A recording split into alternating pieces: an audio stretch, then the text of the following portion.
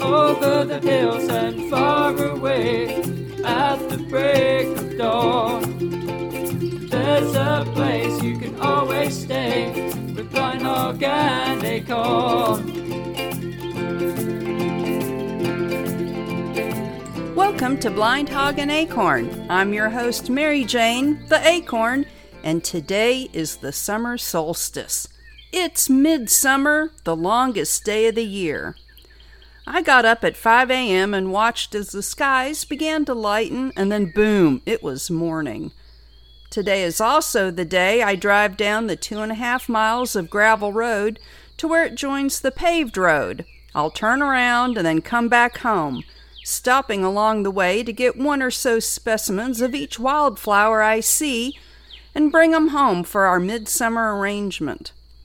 A 5-gallon bucket with some water is put in the floorboard of Tooter MacGruber, the Chevy Tracker, hashtag our utility ride, and off I go.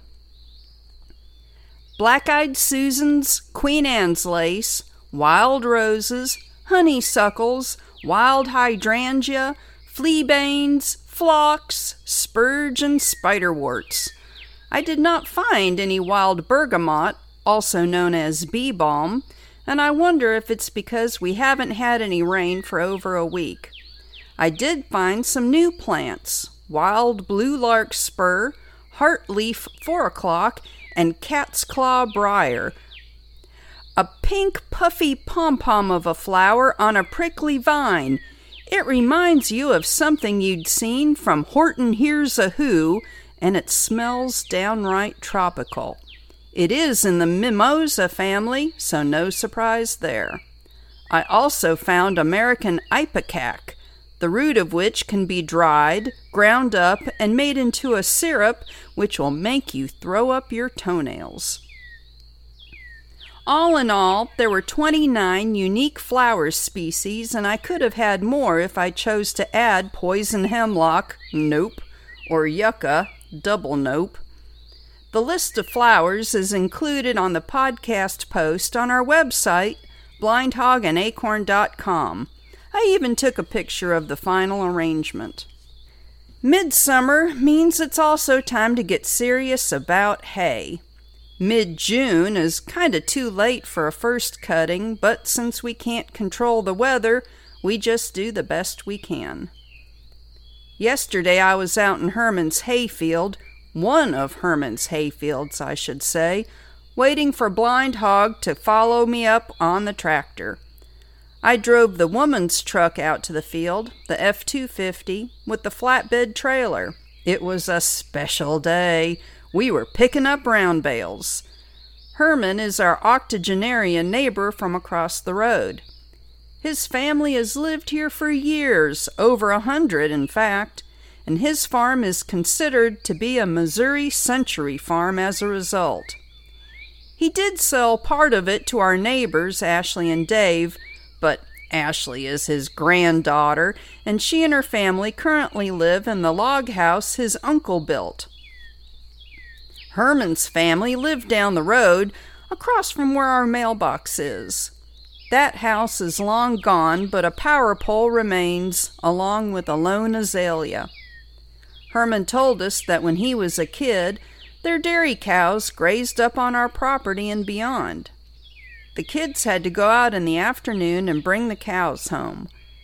Barefoot and skinny, Herman would have to walk up the hills and find the cows, but one of them was tame and gentle enough, and Herman could hop on her back and ride her home for milking. A few years ago, Herman bought more acreage in the holler way back, and has a couple fields there he likes to cut for hay. I could hear the Mahindra as Blind Hog came around the last bend. The hayfield is 1.82 miles from the hay barn on our farm. We'll load up the bales and tote them home, unload, and come back for more. Chickening out, I wanted to avoid having the bales sit on the fenders over the wheels of the trailer. They're heavy and pressed darn too close to the top of the tires for me. So 5 round bales on the trailer instead of 6, one in the bed of the F-250, and Blind Hog can carry one on the front end and one on the back end of the Mahindra. We had to make 6 trips. Haying is a big deal around here. Not only is it weather dependent, but the equipment is pricey. Not everyone can do it themselves, although we did try. Used equipment is out there. I know a few people who can afford the new stuff, so let's do some math.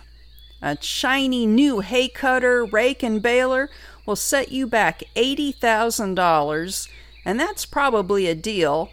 There are more expensive packages out there. Divide that by $40, the average price for a round bale of hay, and you would have to put up 2,000 bales of hay to pay that off, which, if you have lots of land, might be doable. Or all the diesel fuel burned and the rolls of net wrap. You need to go around the fields once to cut, again to rake and windrow, and then again a third time to bale. Finally, you've got to go back out and pick up the bales and drive them home. Are you going to pay someone to be your hired hand and use your equipment? And what about those fields? For top yields, you'll need to fertilize them, and ammonium nitrate ain't cheap. Out west, they also have to irrigate. This is definitely a game for big dogs only. Little peoples like ourselves have to do things piecemeal.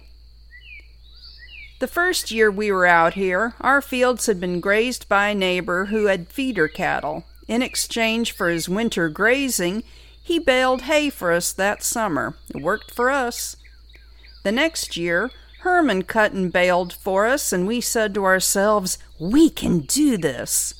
Seeing how we were just having the 12-acre field cut, we figured we could do it and put it up in small square bales and do the cutting when we wanted, when the grass had not yet headed out.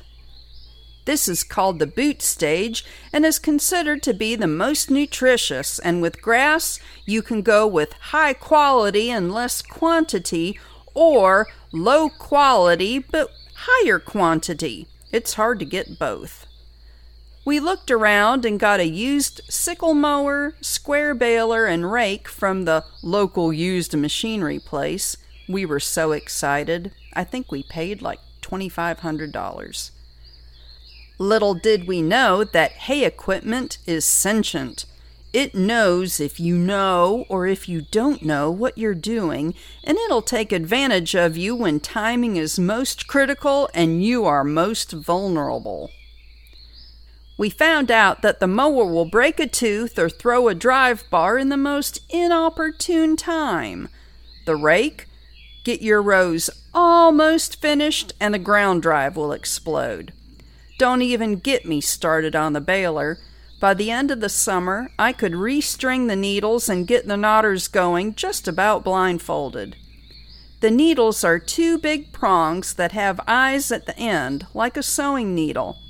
These are on a gear belt that is timed so that once a bunch of hay is swept up by the pickup tines, shoved sideways into the chamber and packed to the desired length, the needles will engage and push up, wrapping the baling twine up around the end of the bale, feeding it to the knotters. Ka-chunk, ka-chunk, ka-chunk. And woe be you if the timing is out just a little. The needles are heavy, and with the momentum from a PTO drive, if they hit the knotters wrong or if the chamber is not set just so, they will snap and break. And they did. So we had to get another used square baler. The hay cutter also died. Its wobble box on the sickle mower exploded. Things seemed to go along okay after that, and we would get our little 12-acre field cut, raked, and baled. Square bales are handy, but unlike round bales, they cannot be left out in the field. Once baled, those puppies have to be put on a trailer and taken inside. This meant Blind Hog would cut the hay, I would rake it, and then he would start baling it. The Badger learned to drive the straight drive truck and trailer in the field as I walked behind, stacking up the bales. Once Blind Hog had finished baling, he would come along and also help load. Then up to the hay barn, unload, go back out, and pick more up. One summer we actually got 3 cuttings done, and at 600 bales a cutting or so, we had a lot of hay. It was hot work, and we tried to get a couple of Badger's friends to help, but they both fizzled. We did it ourselves, and then the drought of 2012 came. After cutting the field in May, we didn't get significant rain for weeks afterwards. Then it got hot. The field, cut short from haying, turned brown and crispy. Everyone's ponds dried up, and our well even gave out. We only had that first cutting of hay, a fraction of what we would normally have, and our animal numbers had also increased. Oops. We decided after that summer we were done cutting hay. We would buy what we needed and let it go at that. But how would we get through with most of the winter feeding? Stockpiled forage. We had been attending grazing schools and learned how farmers can let the field grow up, saving the forage in the field instead of cutting it for hay. Yes, there are steps that you need to take, but the idea appealed to us. No more summer haying and trying to time the cuttings with the weather, worrying about the rains. Nope, stockpiled forage was the deal for real. First, there are 2 main classes of field grasses, warm season and cold season. Warm season grasses do typically well in the summer. Think of your little blue stem and prairie grass, pretty much all the native grasses. Cool season grasses include orchard grass, timothy, and fescue. In fact, fescue is what has made Missouri the number 3 cattle producer in the United States. A particular kind of fescue, originally found in Kentucky, is infected with an endophyte, a fungus that lives in the roots and then concentrates in the seed heads. This fungus helps the fescue survive in the high heat of summer, but with a price. Livestock can be sensitive to endophyte and have a drop in milk production, suffer reduced blood circulation in the extremities, and in horses, it can cause abortion. Even with all that, fescue is what makes Missouri a grazier's dream. We avoid most of the endophyte issue by clipping the seed heads off the grass in May and early June. Setting the brush hog as high as it'll go, about 11-12 inches off the ground, Blind Hog can clip the seed heads off, leaving the leafy grasses and clover below untouched. This also stimulates the grass to become more vegetative, as in leafy. Fun fact, if it is wet and rainy in May and then gets hot in June, another fungus can grow on the grass seeds, ergot. Ergot bodies will form and they'll look like mouse droppings. Ergotamine poison can infect any grain crop. Think of rye flour being infected back in medieval times, people going all crazy and nuts. Nope, it wasn't witches, it was ergot poisoning. We have had a couple goats come down with ergot issues. Goats love to go around and just eat the seed heads off the grasses. One goat had to be put down as her feet just about fell off from lack of blood flow.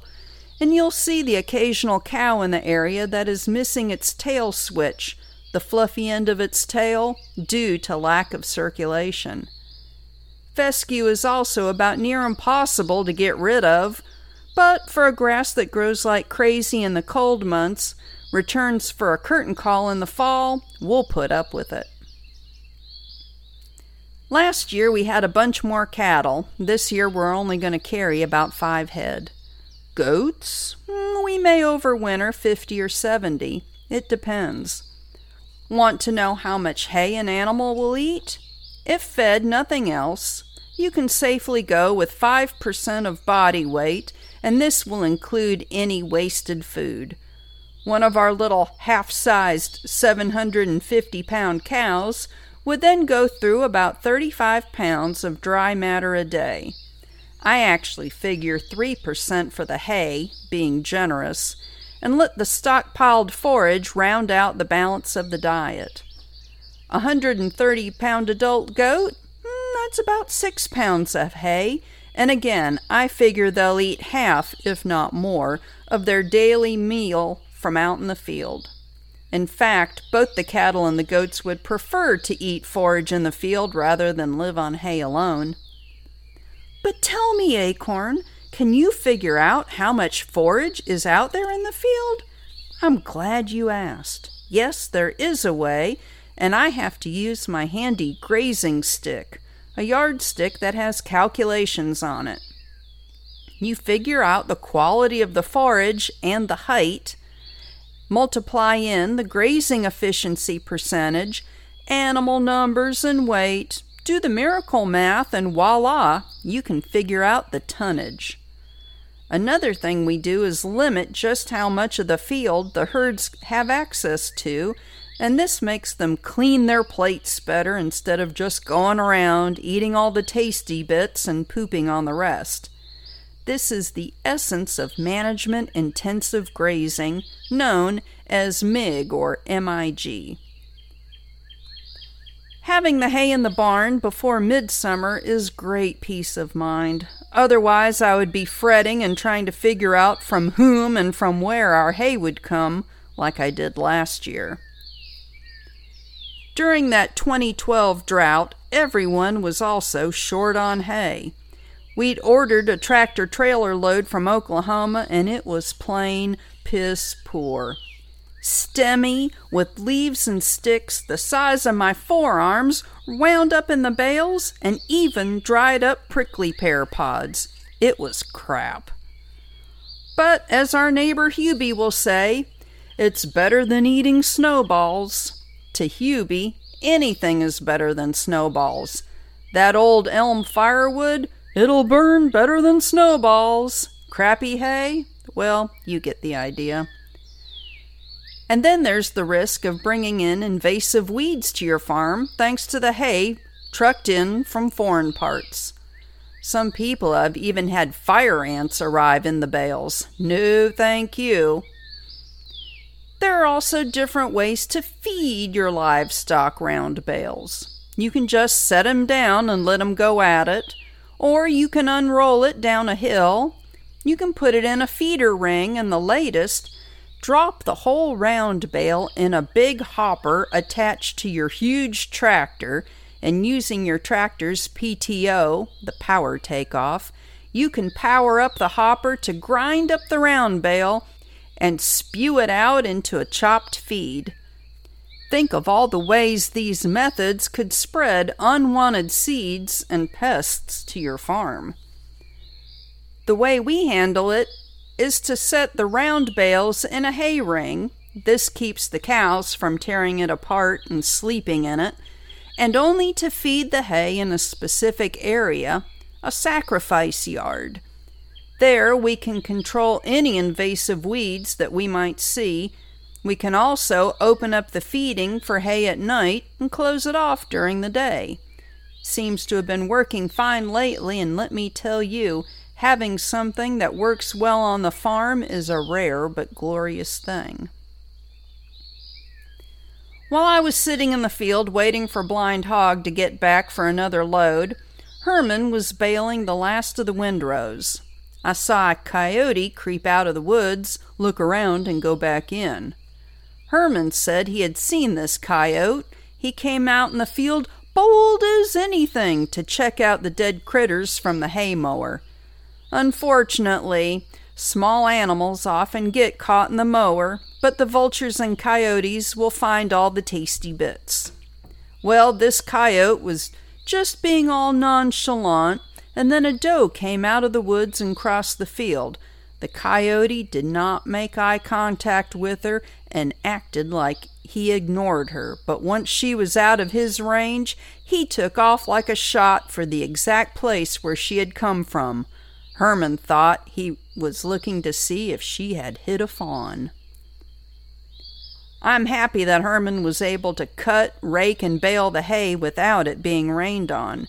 Better yet, we were able to get it into the barn dry. Storing hay can be a trick. If too damp, the hay will generate heat and catch a barn on fire. Left outside, you'll risk it being rained on. Round bales with nylon netting will shed water better than round bales tied with string, and some folks will even tube wrap their round bales like one big giant worm. As I mentioned before, you do not want to leave square bales in the field if you can help it. They'll absorb water like a sponge. Herman also has a fourth piece of hay equipment, a tedder. This is a brilliant thing, engineered to flip hay up in the field so it can dry. It'll not leave the hay in rows, but scatters it all about. It can cut a day off the haying process, especially if your weather isn't right, or you have a really heavy dew, or really extra thick grass, or if the hay got rained on after cutting. Cutting hay in itself is an art. You have to wait for a little bit during the day so that the plant sugars will rise into the leaves, but you also want to get it done before it gets dark and the sugars go back to the roots. Well, this is what Herman says. There are several different types of hay mowers, sickle mowers, drum mowers, hay binds, but Herman likes one that has a conditioner. Think of two long rubber rollers like a wringer washer. The grass is crushed in the rollers after being cut, and thus it'll dry faster.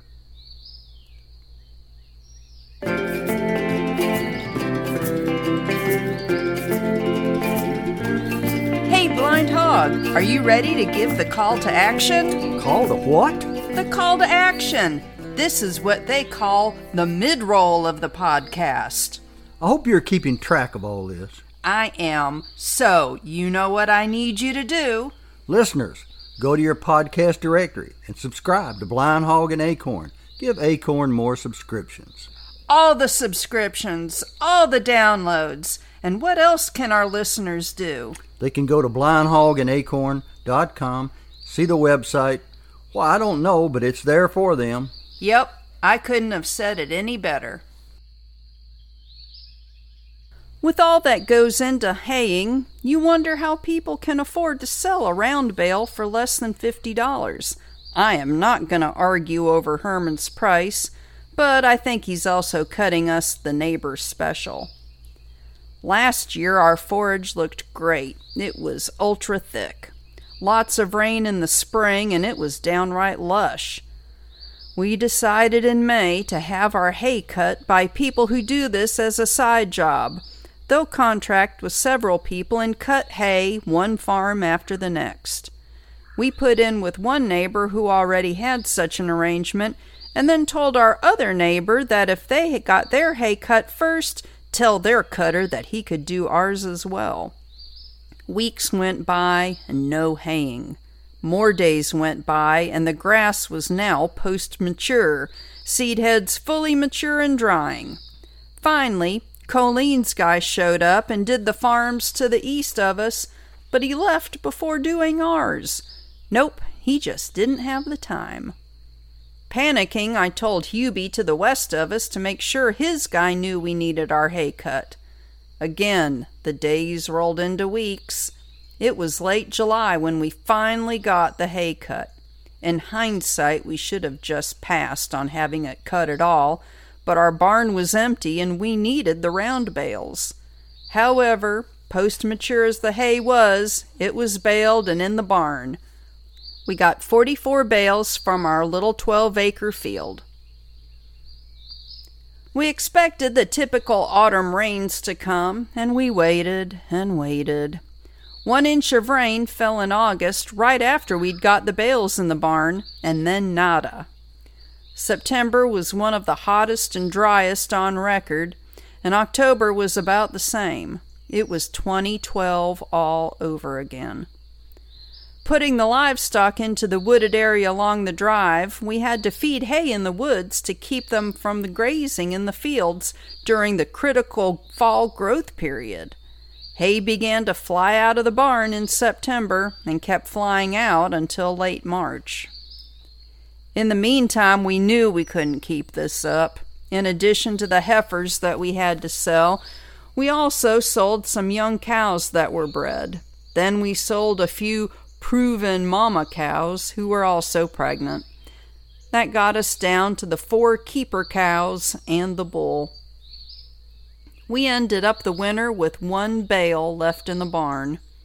Knowing that we'd made the mistake of cutting the lovely forage again, so we divided the 12-acre field into 3 sections and put up permanent 4x4 woven wire sheep and goat fence.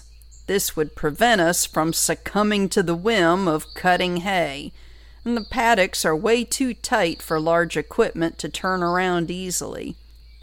We'll go back to stockpiling the forage and buying round bales, no more cutting our own hay. It always brings in a drought.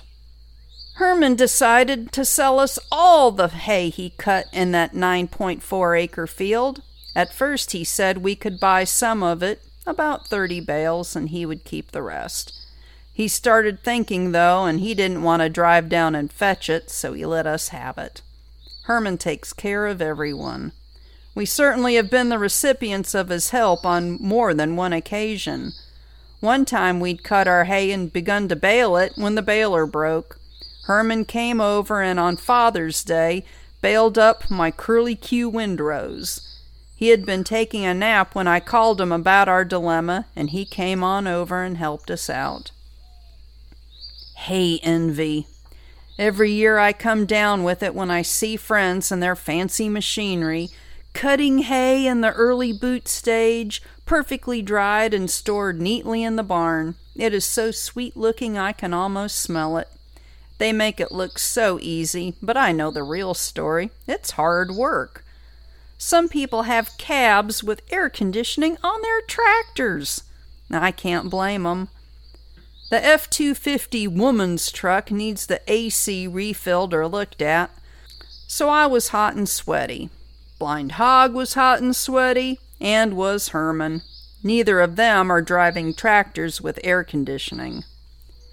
Sitting in the truck and typing on this, I was feeling gritty, hot, and itchy.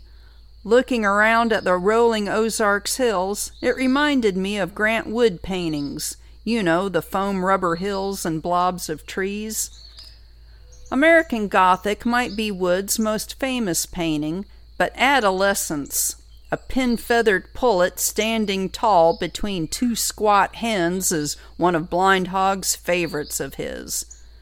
My favorite is one that is no longer around except in print form as Wood destroyed it. Sultry Night is the image of a farm worker pouring a bucket of water on his head. The background is divided between the lighter sky and the darker field in the background. The figure's farmer tan is in opposition to the landscape, the darker head and arms holding up a bucket against the sky, and his torso and legs pale against the backdrop of the dark fields. The man is naked. Standing by a long trough full of water, he is sluicing off the day's grime. Imagine in 1937 and the painting of such a figure. Female nudes might not get as much as a second glance, but a male figure, full frontal? Wood caught all kinds of holy hell for it. The postmaster refused to mail lithographs of the work. So Wood, in a fit, cut the painting in half. He would be dead in 5 years from pancreatic cancer, as his choice of rural subject matter and painting style had begun to fall out of favor as abstract expressionism became all the rage. I think of that image of the farmer, tired and hot, and I can easily imagine the shock of the cold water pouring down on my own head and face, tasting the saltiness of dried sweat as the water washes away. Grass is thick in the field, and that hay is in the barn. The hay spikes have been taken off the tractor, and Blind Hog reattached the backhoe and front-end loader. Life is good, and it is also officially summer, and although things are heating up, literally and figuratively, I have to remember that the days are actually going to be getting shorter from here on out. Still so much to do, and we'll get it done. Well, I think that'll about do it for today. This is the Acorn, and I thank you for visiting with us. Until next time, take care.